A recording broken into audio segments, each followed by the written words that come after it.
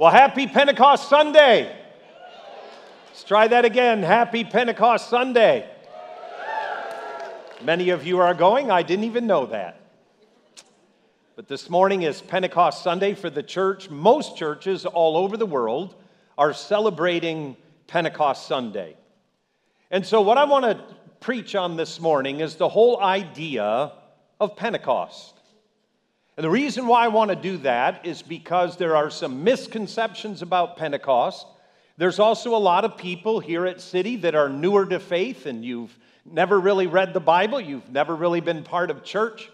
And so this morning I want to go through and explain what Pentecost is, and then encourage you to be a person that allows Pentecost to affect your life.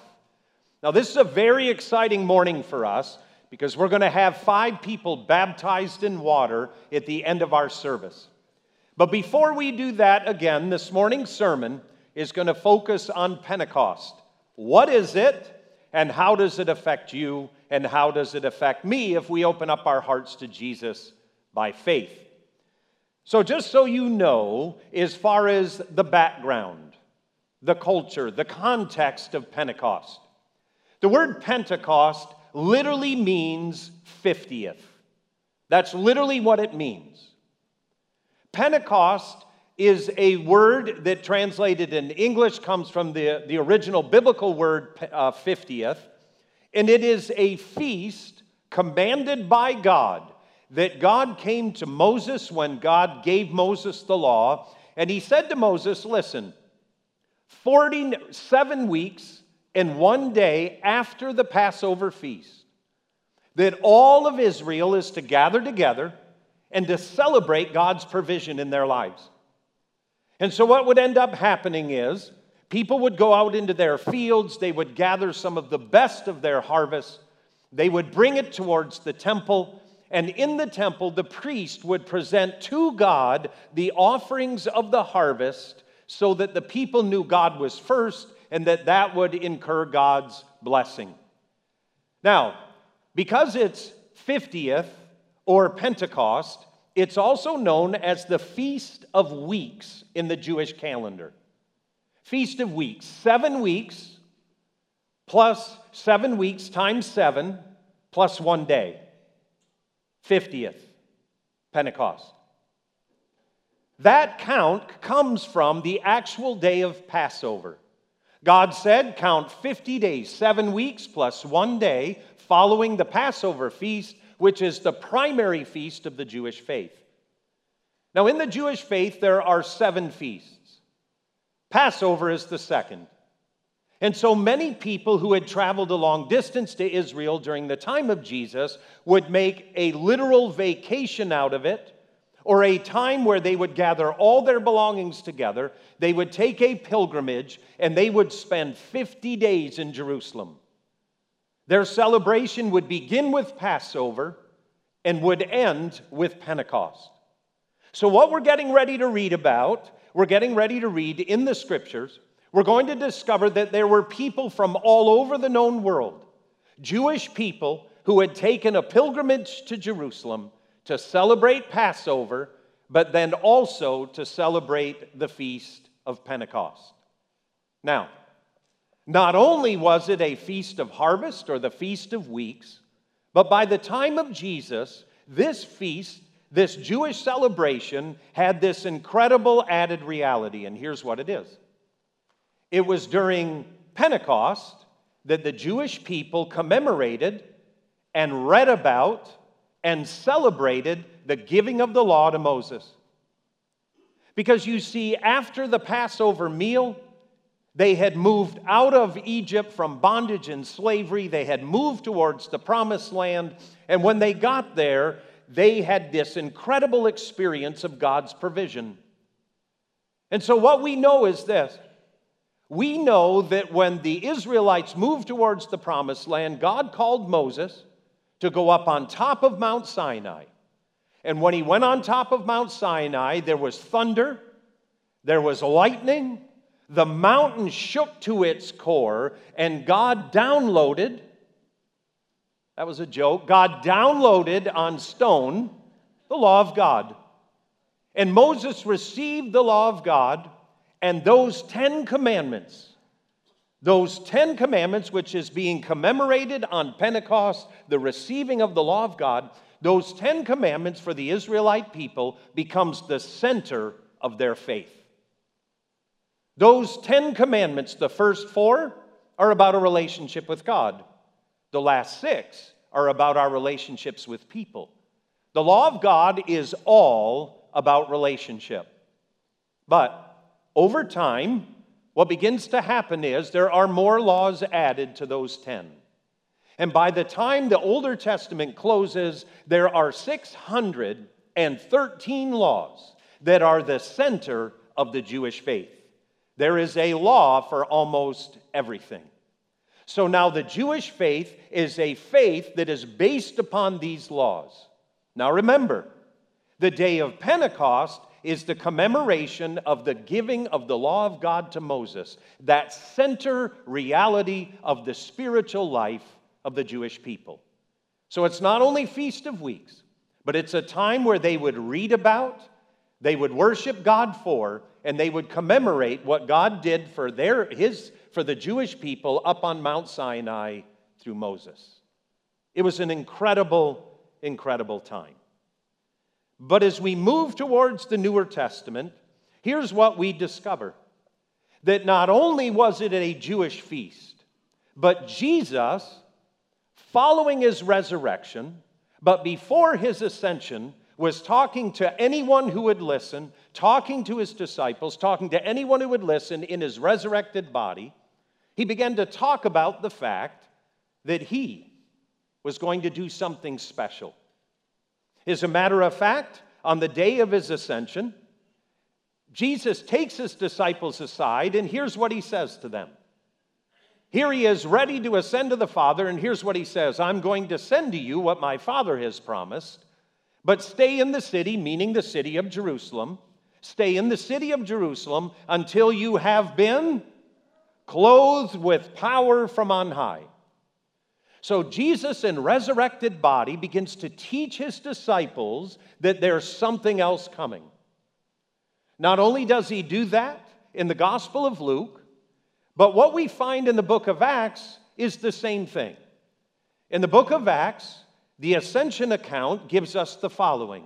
Jesus says to his disciples, you will receive power when the Holy Spirit comes on you, and you will be my witnesses in Jerusalem, Judea, Samaria, and to the ends of the earth. So many times, Jesus in resurrected body, just before the ascension, begins to tell his disciples that there's another thing that's going to happen, that what God the Father has promised will be delivered. And Jesus says to his disciples, don't leave Jerusalem. You need to hang on. And in hanging on, God is going to pour out his Spirit, and when he does, you will receive power. Now, when we read about what happens on the day of Pentecost, it's absolutely fascinating. The Bible tells us that the disciples are in the upper room. There's 12 disciples and probably about 110 other people. They're in the upper room. They're praying. They're being obedient to Jesus. He said, don't leave Jerusalem. You need to wait. And the Bible tells us that on the day of Pentecost, they were all together in one room. And here's what happens. Suddenly, a sound like the blowing of a violent wind came from heaven, and they saw what seemed to be tongues of fire that separated and came to rest on each of them. So here's what the book of Acts is telling us. The disciples did what Jesus told them to do. They waited. And waiting in Jerusalem, they were gathering together for worship and prayer, and God, by his grace, on the day of Pentecost, pours out his Holy Spirit. And what we discover is that when the Holy Spirit comes out, when the Holy Spirit comes down, it comes down with incredible force. You'll notice that there is a sound of a violent wind. You'll notice that the disciples look around and they can see the literal Spirit of God come down. And the book of Acts tells us that when the Spirit of God pours into that room, it separates, and as a tongue of fire, the Holy Spirit begins to rest on every single person in that room. Now the question has to be, why? Why does it happen like this? Well, the reason is because it's Pentecost. And you see, Pentecost is the commemoration of the receiving of the law of God to Moses. And when Moses received the law of God, he was up on Mount Sinai. And when he was up on Mount Sinai, the whole mountain shook. There was lightning. There was smoke. There was thunder. There was an incredible display of God's power as Moses receives the law of God. And so what God is doing, what God is demonstrating, is He is making absolutely sure that the disciples in the upper room know that it's Him. He's reenacting Mount Sinai. And to put it this way, very clearly, God is making absolutely, positively, without a shadow of a doubt sure that those disciples know it's the same God that delivered the law of God so many years before. So here we have the disciples. They're in the upper room, and God does three things to make sure they know it's Him. There's the sound, there's what they see, and then the tongues of fire come down on them. God is making for certain, for absolutely sure, that beyond a shadow of a doubt, they know it's Him. Have you ever met someone that wanted to be absolutely certain about something? They will say to you, positively, absolutely, without a shadow of a doubt. They kind of repeat things. They make sure that you know. Well, I had an experience this week where that happened in my own life, and I want to share that with you because I found it exciting. It was this. I was in my front yard, and I was doing some yard work. Don't be overly impressed. Doesn't happen very often. But in the spritzing rain, I was out there working in my yard, planting grass seed, and trying to get our lawn looking better. How many of you know that that's absolutely futile, but you do it every single year? Amen to that. So I'm out there and I'm working, and I peel back all of this straw that I had laid out, and when I did, this amazing little creature of God's creative expression was exposed. In a few moments, I'm going to show you a picture of it. But I love nature. I have a passion for nature. And I looked down and I saw this incredible little creature. I was stunned by it. So I picked it up on the trowel that I was digging up dandelions with, and I put it on a little wood stake in my front yard. And I placed it there, and then I went in the house and I got our camera. And I was taking pictures of it. I was taking pictures of it like the paparazzi was doing at the royal wedding yesterday. I was snapping photos, zooming in, zooming out. I was totally mesmerized. And after a period of time, a member of my family came out to figure out why there was sort of a family photo shoot going on in the front yard. And that individual that came out, we'll call her Fran, because it was. So Fran comes out, says, "What are you doing?" Now listen, when I first saw this beautiful thing of God's creation, I looked at it, I picked it up gingerly, I put it on the wood stake, and when I see that little creature, it's somewhere on the spectrum of God's creation between a ladybug and a hornet. Somewhere in there. Now let me show you a picture of what I found. Next slide, please. It's a black widow. Isn't that awesome? How many of you have ever seen a black widow? They're just stunning little creatures. So what ends up happening is my wife comes out, to try to find out why the paparazzi is in the front yard taking all these pictures. For me, that beautiful little creature is on the spectrum between a ladybug and a hornet. That spider in my wife's spectrum is somewhere between a venomous rattlesnake and Lucifer incarnate. Somewhere in between there. That's about where that black widow fell. So I'm mesmerized and I'm taking all these kind of pictures and I'm so excited. And then she says, "What are you going to do with it?" And I said, "Well, I'm going to take him." And she said, "It's not a him, it's a she."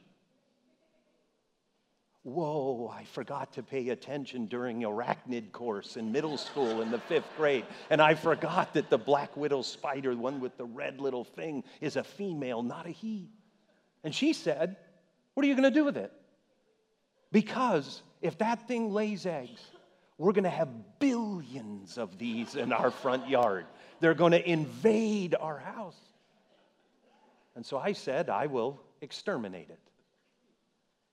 If you could show the next slide.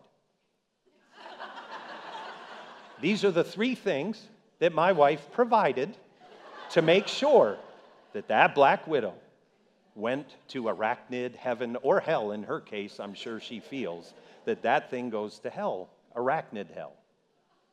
Back to Lucifer, because that thing is Lucifer incarnate, as we know. But when you look at these items that are used to kill the black widow, first of all, we have Lysol, so that it smells good. Then we have some type of a toilet bowl cleaner with no bleach. That way it's bathed. Then we have the thing that actually kills, the black widow. But we had to use all 3. Do you want to know why? You want to be positively, absolutely sure that that thing is taken care of. And then I gingerly, after we had bathed it in Lysol, cleaned it off again in that bowl cleaner, and then killed it again with the Raid. I put it on the little spade I had, and I walked it out into the middle of the street, and we crushed it. Totally destroyed it, to which she looked over and inspected what was left and sprayed it again, just to make sure that the thing... See, you got to be positively, absolutely, without a doubt sure that that thing is gone. Here's the reality. That's what God did in the upper room. God was making positively, absolutely sure, without a shadow of a doubt, that those disciples knew it was Him and that He was pouring out a Spirit on the day that He had given the law of Moses. There's something new. There was 613 laws that governed every area of life. But on that day, God chooses, on the day that you commemorate the giving of the law of Moses, God chooses to pour out Himself. He chooses to pour out His Spirit. And He wants to make sure that the disciples know that it's Him. And then if you were to read on, you would discover, it says this: all of them were filled with the Holy Spirit and began to speak in other tongues as the Spirit enabled them. Isn't that stunning? Something they were unprepared for, something they were never warned about, something no one ever talked to them about happens. On the day with the giving of the law of Moses, God pours out His Holy Spirit, and they know it's Him, but the effect of it is they can speak in languages they have never, ever learned. It's shocking. It's stunning. And the question is, why? Why would God have done that? Why would God have poured out His Holy Spirit? Why would He move in this way? Well, here's what I want to tell you. First of all, notice that all of them were speaking in a language they had never learned. Every one of them. This was deeply personal. It was an individualistic thing. You see, the law of Moses had been given to everyone. But instead, this is given to each individual. The next thing we know is this, is that language is essential for relationship. God suddenly, miraculously gives people the ability to speak in languages they have never, ever learned. And that is the result of the power of God. How many of you sitting here have struggled to learn a foreign language? How many of you gave up? God miraculously gives language in the upper room to all of them. And they're able to speak in a language they have never learned. Why? Why would God do that? Well, you see, there's something else that's happening here that if you know the Older Testament, you're going to be aware of a story. And the story involves the Tower of Babel. You see, there was a point in time when everyone who'd ever been created gathered together, and they, instead of scattering, instead of going from Jerusalem to Judea to the ends of the earth, instead of inhabiting the earth, which was God's original command, they all gathered together. And they said, we don't want to obey God. We're not going to scatter and inhabit the whole world. We're going to live in one place. We're going to build a city. And in the middle of that city, out of rebellion, we're going to build a tower that reaches to the heavens. And the Bible says God looked down. And when he saw humankind and the unity of humankind, God said to himself, man can do anything he wants now because they're all in unity. You know what God did? God did this. Come, let us go down and confuse their languages so that they will not understand each other. And in the middle of the building of that tower, they began to babble. They couldn't understand each other. And God confused the language of all of humankind. And so what ends up happening is people who could understand each other begin to clump up and they begin to move out and follow God's command to be fruitful and to multiply and to fill the earth. You see, what's happening on the day of Pentecost is God is restoring language. And as he does, it brings unity, and it brings his love, and it brings his presence to humankind. So the day of Pentecost is a commemoration of the giving of the law of Moses, where God, instead of bringing more law, now brings himself. And when he does, language is given. And we're going to read here in just a moment that as language is given, people are stunned, and they begin to move towards God. So what I would like for us to do now is to read the story. I want us to read the story together. And we're going to begin reading in Acts chapter 2, verses 5 through 13. Here's what the Bible tells us. It'll be up on the large screen. It says, now they were staying in Jerusalem. Can you imagine this? The power of the Holy Spirit has fallen. There's this sound of a rushing wind. There are tongues of fire. And now people are speaking in languages they have never learned. That crowd from that upper room pours out into the street, and as they do, here's what the Bible says. Now there were staying in Jerusalem God-fearing Jews from every nation under heaven. Why? They're there for the Feast of Pentecost. They have been there since Passover, and they're there for that feast, and they were getting ready to go home. But the Bible says there are God-fearing Jews from all over and every nation under heaven. And when they heard this sound, the sound of that rushing wind, a crowd came together in bewilderment because each one heard their own language being spoken. Utterly amazed, they asked, aren't all of these who are speaking Galileans? Then how is it that each of us hears them in our own native language?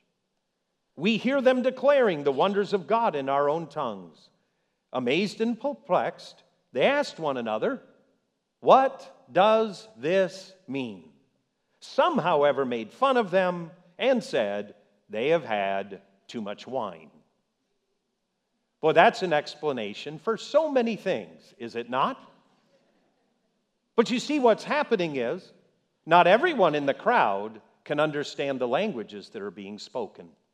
And when they get frustrated and they cannot understand a language, they begin to look at it and say, well, they're speaking, but I can't understand it, so that must be a gobbledygook language because they're drunk. What happens next is amazing. The Apostle Peter stands up to preach. By the way, Peter is the second best name in the entire Newer Testament after the name of Jesus. Peter gets up to preach, and here's what the Bible tells us. It says, on that day of Pentecost, and Peter stood up with the 11, raised his voice, and addressed the crowd. Fellow Jews, and all of you who live in Jerusalem, let me explain this to you. Listen carefully to what I have to say. These people are not drunk, as you suppose. It's only 9 in the morning. Isn't that an old saying, that it's okay to drink whenever because it's 9 o'clock at night somewhere in the world? Have you ever heard that before? He's saying, look, guys, it's 9 in the morning. They're not drunk at all. No, this is what was prophesied by the prophet Joel. And all of those Jewish people know the prophet Joel. And he quotes for them. He quotes from Joel and he says this, in the last days, God says, I will pour out my Spirit on all people. Your sons and daughters will prophesy. Your young men will see visions. Your old men will dream dreams. Even on my servants, both men and women, I will pour out my Spirit in those days, and they will prophesy. By the way, ladies, you ought to be cheering right now. Because God, through the prophet Joel, looks into the future and says there's going to come a day where my presence will not just land on unique men, but my presence, my Spirit, will be for everyone. It's going to be for everyone. And Peter gets up and announces that. And notice what the prophecy says. It's going to be men and women, old and young, those who are free and those who are servants, those who are slaves. You see, Pentecost is this day where God's presence touches everyone. It spreads out. It becomes personal. It becomes individual. And Peter gets up to explain. And then he goes on to preach. It's the first sermon that was ever preached about Jesus. And Peter gets up and preaches, and here's what he says in verse 22 of Acts 2. It says this, fellow Israelites, Peter preaches, listen to this. Jesus of Nazareth was a man accredited by God to you by miracles, wonders, and signs, which God did among you through him, as you yourselves know. And not one person said, liar. They all knew it was true. Those people in Jerusalem had seen the miracles of Jesus. They knew the authority of his teaching. And Peter says, you yourselves know that God was with Jesus of Nazareth. Reading on or preaching on, he says, you, with the help of wicked men, put him to death by nailing him to the cross. But God raised him from the dead, freeing him from the agony of death, because it was impossible for death to keep its hold on Jesus. And then he goes on. Therefore, let all Israel be assured of this. God has made this Jesus whom you crucified, both Lord and Messiah. And when the people heard this, they were cut to the heart and said to Peter and the apostles, brothers, what shall we do? Peter replied, repent and be baptized, every one of you. Repent and be baptized, every one of you, in the name of Jesus Christ, for the forgiveness of your sins. And you will receive salvation. You will receive good stuff. You will receive this. You will receive the gift of the Holy Spirit. That's what you're going to receive. And as he was preaching, he went on, and he said this promise is for you and your children and for all who are far off, for all whom the Lord will call. In other words, this gift of the Holy Spirit is not just for the people in Jerusalem on the day of Pentecost. The gift of the Holy Spirit will be for everyone through all time whom God will call.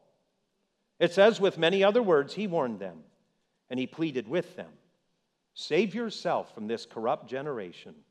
And those who accepted his message were baptized, and about 3,000 were added to their number that day. Do you know what my full confession is? My first sermon was not that good. The first time Peter ever preaches, 3,000 people come to Christ. Isn't that amazing? But here's what you don't know, is that on the day when the law of God was given to Moses, there was a rebellion among the Israelite people. And on that day, God, out of his judgment, wiped out 3,000 people. And you see what's happening on the day of Pentecost is on the day of Pentecost, 3,000 people are not under judgment. 3,000 people get saved. And God is announcing to anyone who will listen, I am on the move, and what I'm doing is going to be powerful and profound. Now, how do we put feet to our faith when it comes to the whole idea of Pentecost? What does that look like? I mean, it's an awesome story. It's a story that many of us look at and we believe and we say, that's awesome.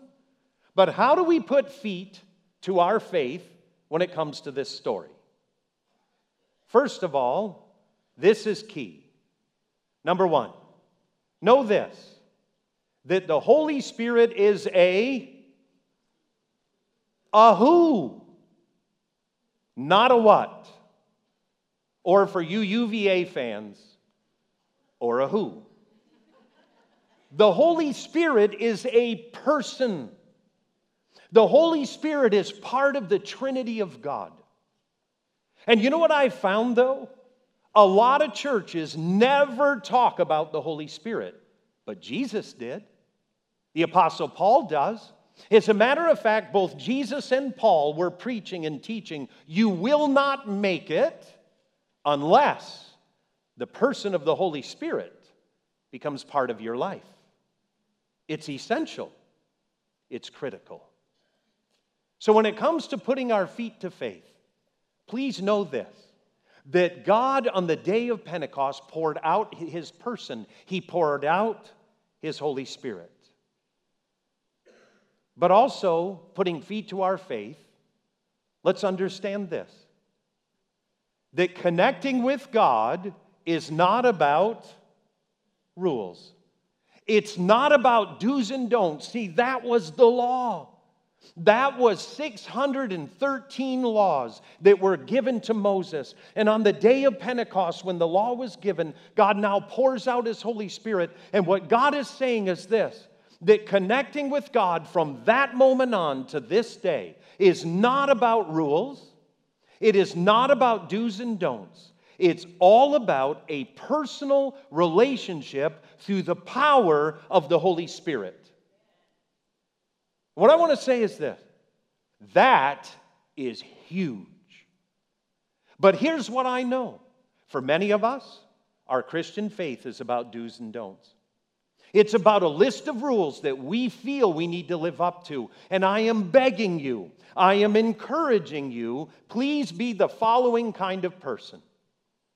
Be the kind of person who is spiritually open to and prayerfully aware of the Holy Spirit.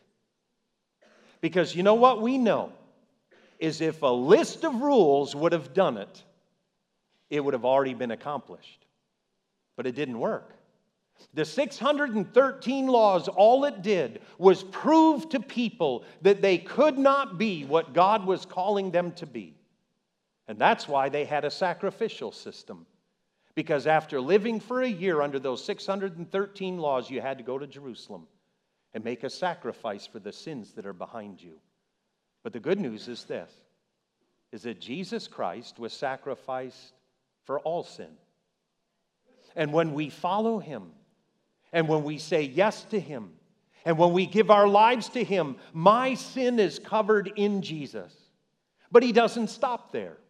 Jesus looks at you and he looks at me and he says this, I have given you my Holy Spirit so that you can live the life that I'm calling you to live. And so again, I encourage you, be spiritually open to and prayerfully aware of the Holy Spirit. Here's why. This is how the Christian life is to be lived. If a list of rules would accomplish it, then the Jewish faith has already got it. But God, by his grace, sends Jesus. And Jesus and the Father, by their combined grace, sends the Holy Spirit on the day of Pentecost to give us power and to give us authority to live this thing called the Christian life. Now, we have a lady here at City who has found that God's presence has been very real in her life. And I'm going to ask Jan if she will come on up, and she's going to share briefly with us about what's happened in her heart and what's happened in her life. Not only is she going to share about what God's done by his Spirit in her life, but she's also going to be baptized in water today. She's one of the 5 that will be baptized in water. Do you want to know why? The same message that the Apostle Peter preached 2,000 years ago is still relevant for today. Repent and be baptized. So, Jan, will you share briefly what the Lord's been doing in your life? Everyone say good morning, Jan. Good morning, City Church.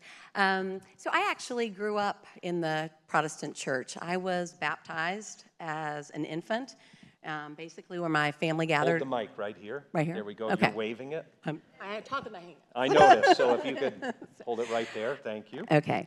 So I was baptized as a child, and basically it was my parents and extended family and the congregation agreed to raise me in the Christian church and to support me that way. I'm still doing it, aren't I?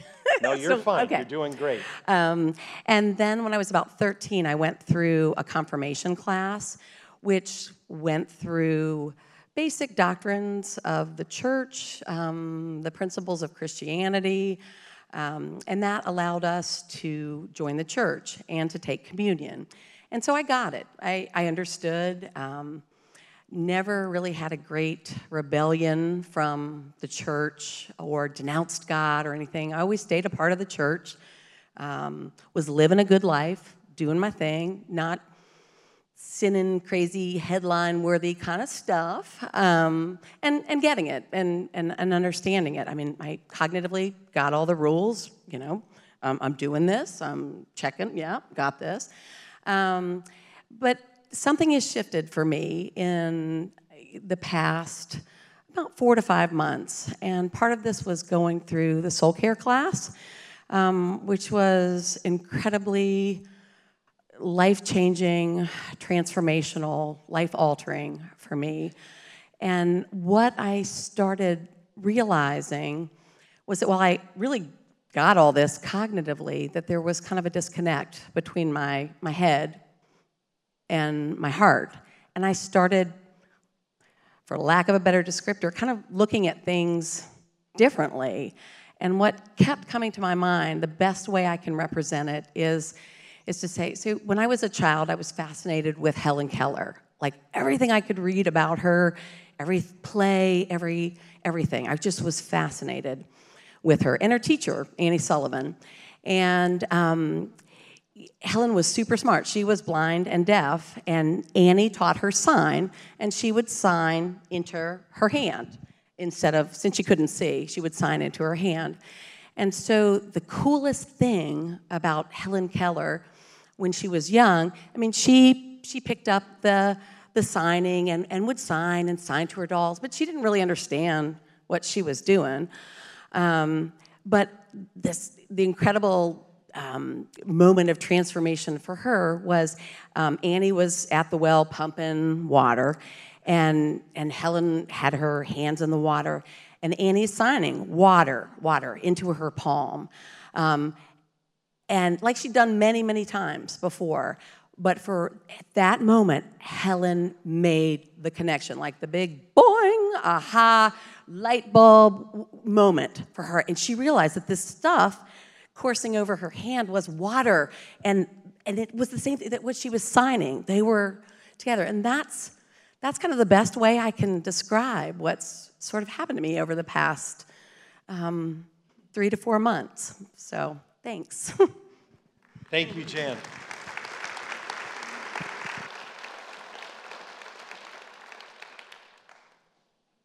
God has sent His Spirit. He has sent His Spirit to override and to consume the law of God.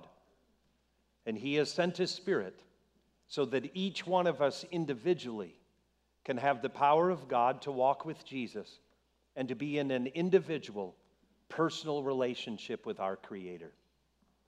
I'm going to ask that you would join with me and you would stand. And as we stand together, I want to take just a moment. I know that some people are freaked out by the thought of the Holy Spirit. But here's what I know. The Holy Spirit is a dove. The Scripture teaches this, that the Spirit of God is gentle. In the same way that the Spirit of God worked in the life of those Jewish people 2,000 years ago, He was working within their framework with something they could understand, with the giving of the law and now the pouring out of the Spirit. But I know that God, through His Spirit, knows you and He knows me. He knows each one of us individually. Next Sunday, I'm going to talk more about speaking in tongues and the biblical realities of that. But where my heart is for City Church this morning is that all of us would become more open to the Holy Spirit. It's not about do's and don'ts. It's about the living presence of a living God. And the sad reality is that many of us live as though the Holy Spirit does not exist. So what I'm going to ask that you would do with me is take just a moment to close your eyes in God's presence, but to open up your heart to Him. Now, for some of us, you heard Peter's brief sermon where he said, repent. Repent of your sin and be baptized. If you do, the gift of the Spirit will be yours. I experienced that in my life. I was a preteen boy. As Jan said, she didn't have any marketable sin, and neither did I. But I knew that I needed God. And so walking across a wheat field on a farm in Wisconsin, I prayed a prayer that I had heard reiterated in the church that we had begun to attend. It was a simple prayer. It was a prayer that went something like this. And if you would like to pray this prayer with me to accept Jesus into your life, please do so right now. Because God's Spirit is here. And the prayer was simple. It went something like this. Jesus, I don't know everything there is about who you are. But what I do know is that I'm not big enough, smart enough, or strong enough to do life alone. So Jesus, I ask you that you would forgive me, that you would cleanse me, that Jesus, through repentance and forgiveness, you would put me in right relationship with your heavenly Father. Jesus, take me and use me. In Jesus' name, in Christ's name, amen. And I want to tell you something. When I prayed that prayer as a preteen boy, there was no mighty rushing wind. There were no tongues of fire that came to rest on me in that wheat field. I'm going to tell you what did happen is from that moment on, I have sensed so clearly there is someone else with me. From that moment on, I've had this incredible experience of knowing that God is with me. That, my friends, is the Holy Spirit. And God guarantees that to any of us who just prayed that prayer. God guarantees that to any of us that have prayed that prayer before. But here's what I want to encourage you. Would you this week be more open to the Holy Spirit? Would you be prayerfully and consciously open to the Spirit of God? Because Jesus told his disciples, and he tells us, the presence of God, the Holy Spirit, is essential for the Christian life. As people are getting prepared for baptism, we're going to spend a brief few moments in worship. I want to encourage you to worship God and be open to the Holy Spirit as you do. Let's worship together.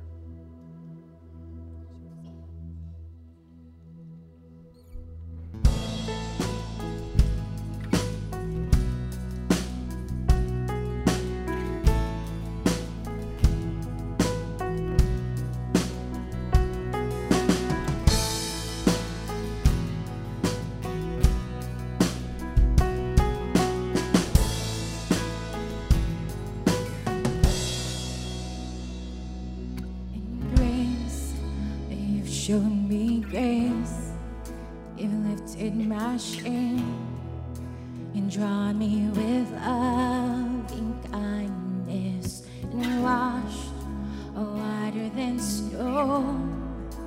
You have redeemed and made me whole. Let's sing that again. And grace, you've shown me grace, you lifted my shame and drawn me with loving kindness and washed whiter than snow. You have redeemed and made me whole. And Jesus, you have won me. You have broken every chain with love and mercy. You have triumphed over death, and you are worthy of glory and praise.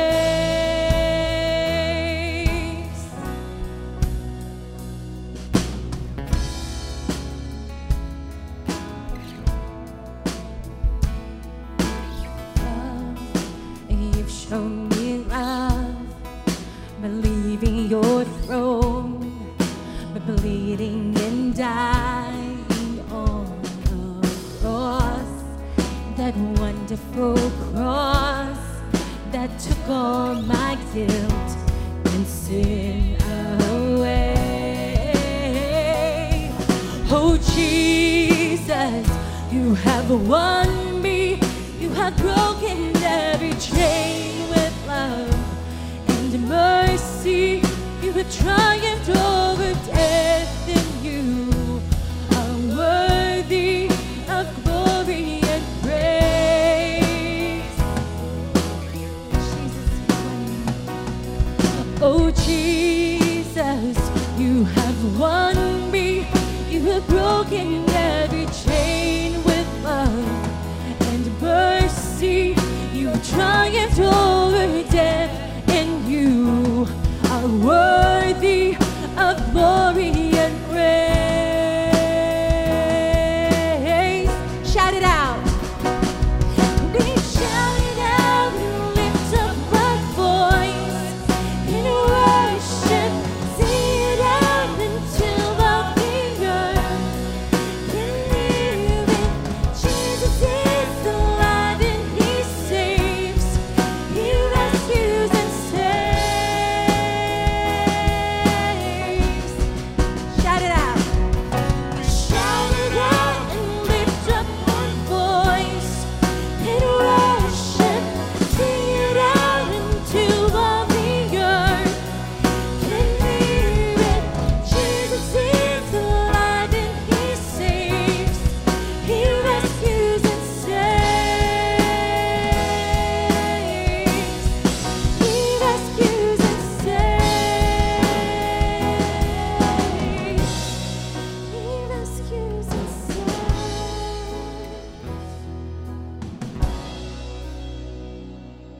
Oh Jesus, you have won me. You have broken every chain with love You've triumphed over death, and you are worthy of glory and praise. Sing it one more time. Oh, Jesus, you have won me. You have broken every chain with love and mercy. You have triumphed over death. You are worthy of glory and praise. You may be seated.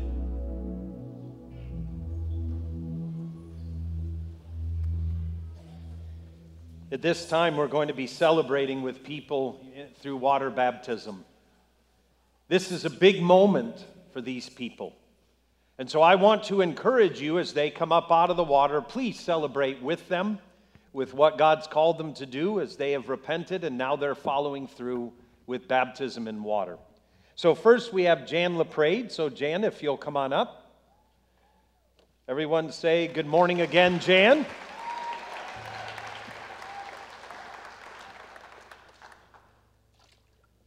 Go ahead and step down there. There you go. Is it warm enough for you? It's okay. It's not too crazy chilly. Is there anything that you would like to share? Well, I think I already did that. She said she already did that, so. No, I just want to say, like, even though I was baptized as a child, this is my grown up, or playing a grown up on TV or something. Here you go. My public and personal just testimony, not my parents doing it, not going through a class, but Jan as a grown-up doing this, so. Thank you. So Jan, if you'll go ahead and be seated. So Jan, have you accepted Jesus as the Lord and Savior of your life? Yes. Go ahead and put your right wrist right there. So Jan, upon your profession and confession of faith that you have accepted Jesus Christ as the Lord and Savior of your life, I now baptize you in the name of the Father, the Son, and the Holy Spirit. Amen.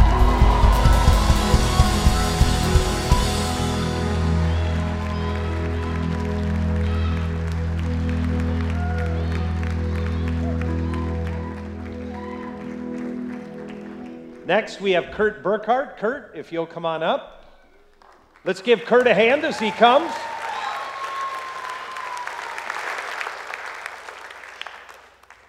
So I'll hold that microphone while you get in.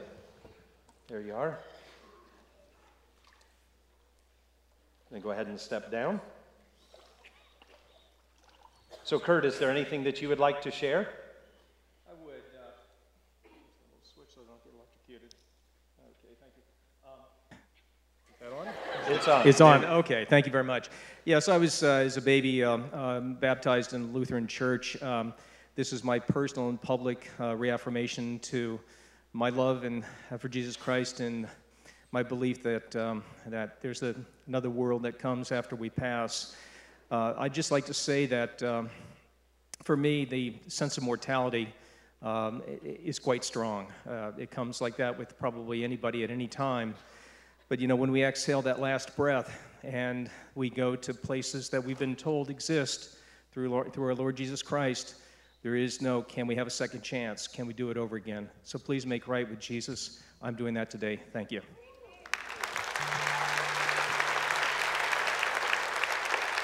Kurt, if you'll go ahead and be seated.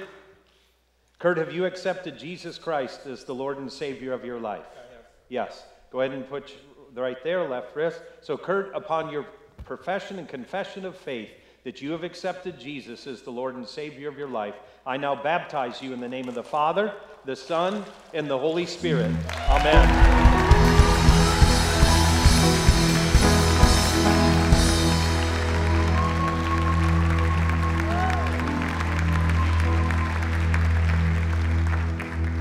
Next, we have Paul D'Amelio. Paul, come on up here. Come on up, Paul.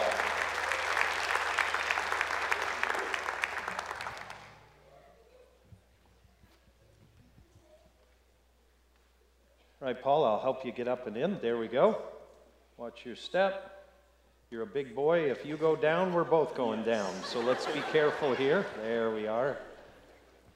So, Paul, is there anything that you would like to say to your church family?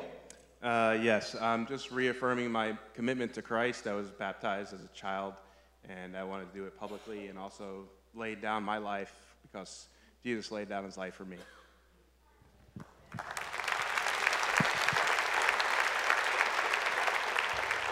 So, Paul, upon your confession of faith that you've accepted Jesus Christ as the Lord and Savior of your life, I now baptize you in the name of the Father, the Son, and the Holy Spirit.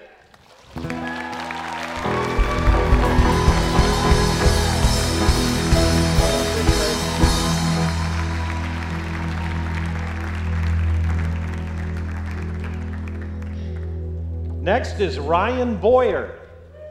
Ryan, come on up, buddy.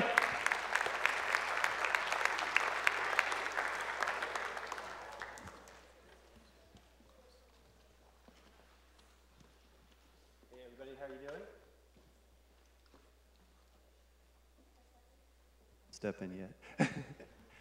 So my name is Chris Becker. I'm the children's pastor, and I've been Ryan's pastor for a while, and he's decided to make this step of faith and get baptized. So is there anything you want to say, Ryan? Yes, there is.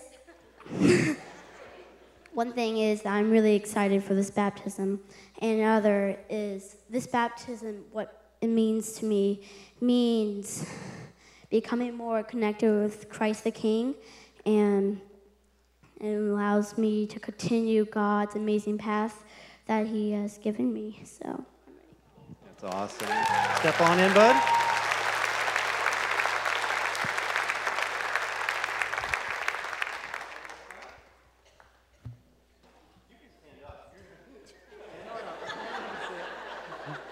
All right, Ryan. I'll hold it. All right.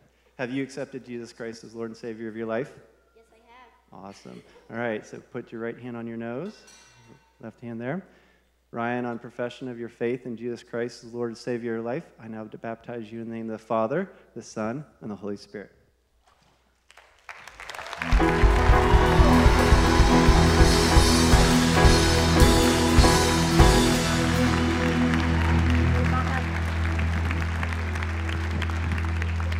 And next is Richard Aguila. So Richard, come on up here. Let's give him a hand as he comes.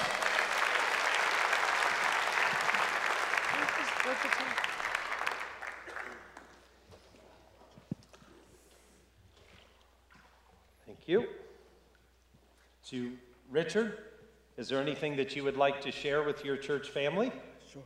Hi, everyone. I've never actually been baptized, but I've always believed in God and believe that Jesus Christ died for our sins. And I went to JMU, and I kind of drifted away from the Lord. But one thing about him is that no matter how far away you drift from him, you can always come back to him. And so this is my public declaration of my love and adoration for Jesus Christ. Thank you, guys. So if you'll turn and show them your shirt. So notice the shirt. As you know, the mission and vision statement of City is follow Jesus and serve others. So you've noticed each person in the tank this morning has had a Follow Jesus shirt on that signifies publicly, as well as baptism, their commitment to follow Christ. So Richard, if you'll turn and be seated. So Richard, have you accepted Jesus as the Lord and Savior of your life? If you put your right hand over your nose, left hand on right wrist. So Richard, upon your confession of faith, I now baptize you in the name of the Father, the Son, and the Holy Spirit.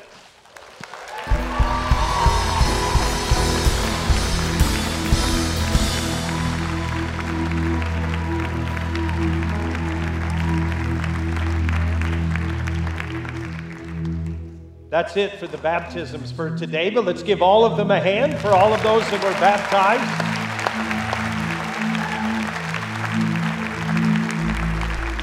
And I want to encourage you that if you prayed the prayer to accept Jesus this morning, on the back side of the news feed that you're handed as you came through the door, there's a tear off. You can put your name and basic contact information and check the box that says that you've accepted Christ or you've reconnected or reconfirmed your faith in Jesus this morning. As you exit the auditorium, we're going to have people with buckets. They'll be there to collect those cards from you. We have people, and we want to be prepared and ready to journey with you in your newfound faith in Jesus. Also, if you have a prayer need that you would like our prayer teams to be praying for, you can fill that out and put those in the buckets as you're leaving in just a few moments. But I am so grateful, and I know that you are as well, that God sent His Holy Spirit into this world so that we could walk with Jesus and we could walk with God in personal relationship, not by rules, but by the presence and the power of the Holy Spirit. Let's stand together as we close out our time. If you would like personal prayer, individual prayer, at this time our prayer teams are moving to the side. Our life group leaders, as well as those that are part of our prayer ministry, they're there to pray with you and to pray for you.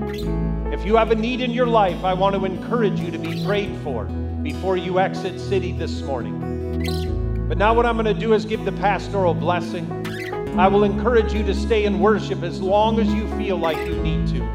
But now may the Lord bless you. May the Lord keep you. May He cause His face to shine upon you, and may He give you peace and His Spirit. And we pray these things in Jesus' name. Amen and amen. Let's worship together. You can slip out quietly once your heart is full.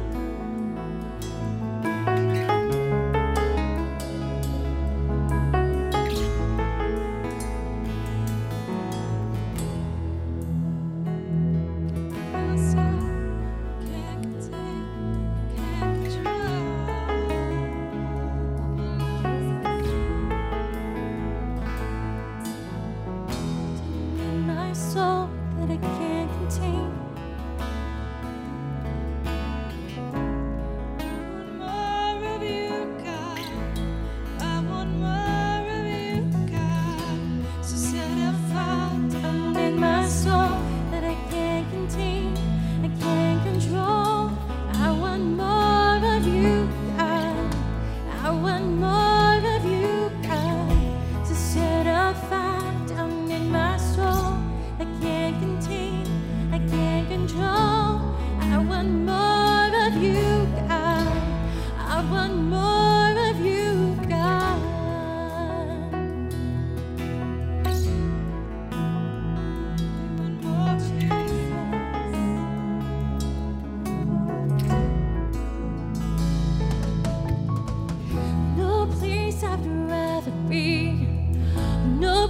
I would rather be.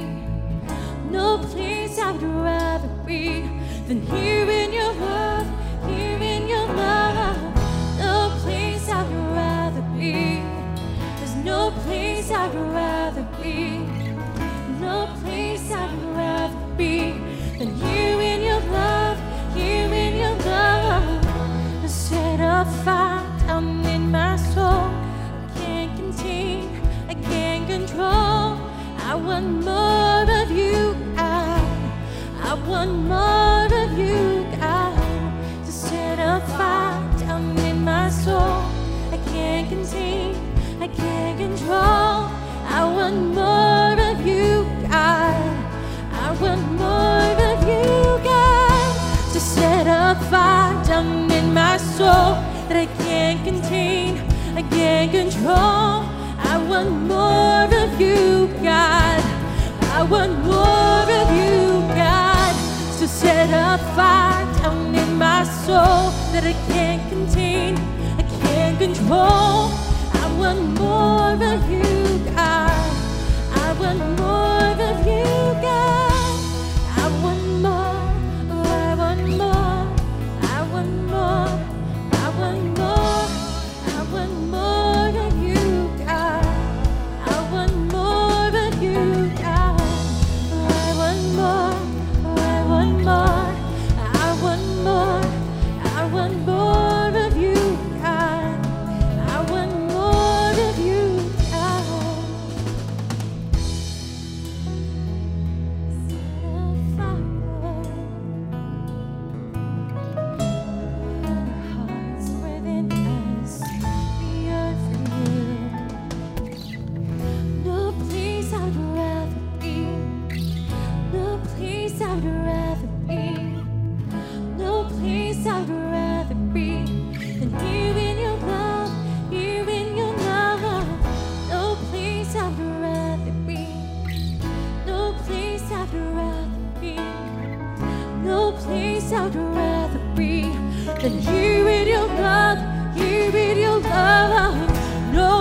place I'd rather be. No, no place I'd rather be. No place I'd rather be than here in your love, here in your love. No place I'd rather be. No place I'd rather be. No, no place I'd rather be than here in your love, here in your love. To set a fire down in my soul that I can't contain, I can't control. We want more of you, God. So set a fire down in my soul that I can't contain, I can't control. I want more of you, God. I want more of you, God. So set a fire down in my soul that I can't contain, I can't control. I want more of you, God. I want more of you, God. Jesus, we love you. Set our hearts on fire. We want more. We want more. We want more. We want more of you, God. We want more of you, God. We want more. We want more. We want more. We want more. We want more of you, God. We want more of you, God. No place, no place I'd rather be. No place I'd rather be. No, no place I'd rather be than here in your love, here in your love. No place I'd rather be. No place I'd rather be, Jesus. No place I'd rather be than here in your love, here in your love. No place I'd rather be. No place I'd rather be. There's no place I'd rather be than here in your love, here in your love. Set a fire down in my soul, can't contain. I want more of you, God. Set a fire down in my soul, can't contain, can't control. I want more of you, God. I want more of you, God.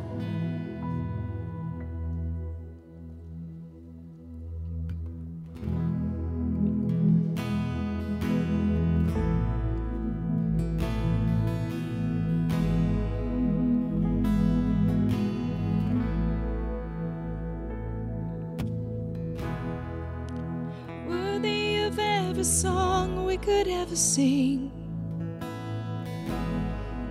worthy of all the praise we could ever bring,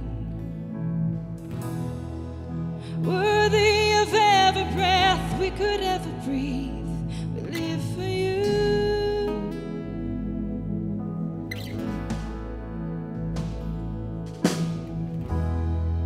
Jesus, the name above every other name. Jesus, the only one who could ever save. Worthy of every breath we could ever breathe. We live for you. We live for you. And holy, there is no one like you. There is none beside you. Open up my eyes in wonder and show me who you are and fill me with your love and lead me in your love to those around me. Lead me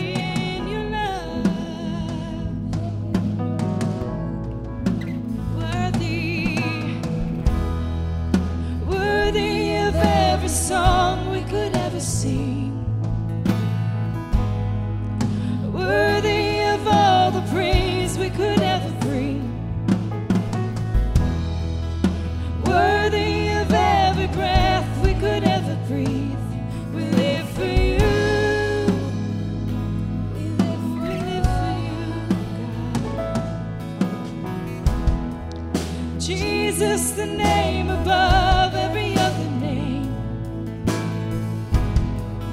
Jesus, the only one who could ever save. Worthy of every breath we could ever breathe. We live for you. We live for you, God. And holy, there is no one like you. There is none beside you. Open up my eyes in wonder and show me who you are and fill me with your heart and lead me in your love to those around me.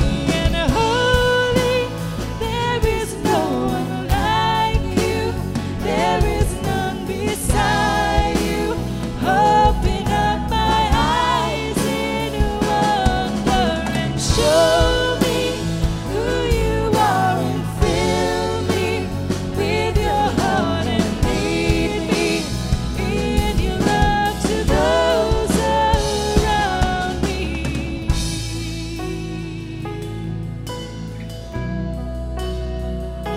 Lead me in your love. Oh, we worship you. Lead us in your love, oh God. I will build my life upon your love. It is a firm foundation, and I will put my trust in you alone, and I will not be shaken. I will build my life upon your love. It is a firm foundation, and I will put my trust in you alone, and I will not be shaken. I will build my life upon your love.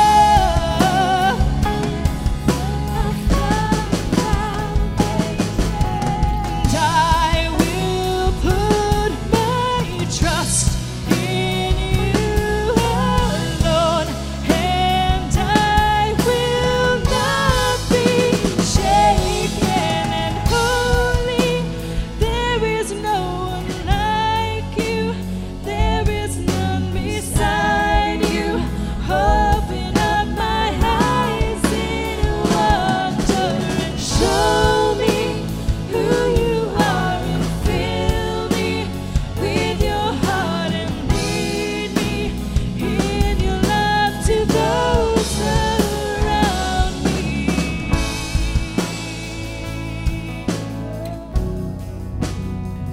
Oh, in your love,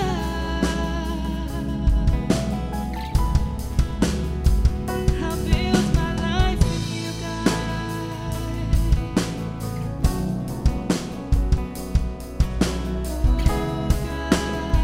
We worship you.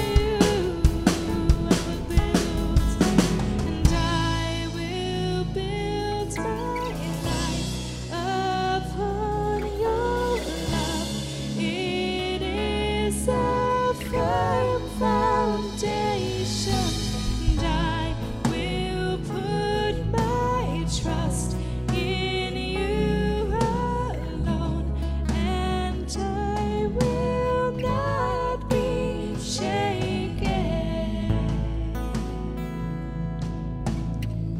Lord, help us put our trust in you. Help us to look to you, God, when we're struggling, when we need you, Lord. Help us not to rely on our own strength, to trust in your love, God, your faithfulness towards us. You are worthy of our praise. Lord, I pray that you would help us walk with you this week, that your Spirit would be upon us and guide us. We love you, God. We thank you for your presence. We thank you for your love. I ask all this in Jesus' name. Amen. Go in peace.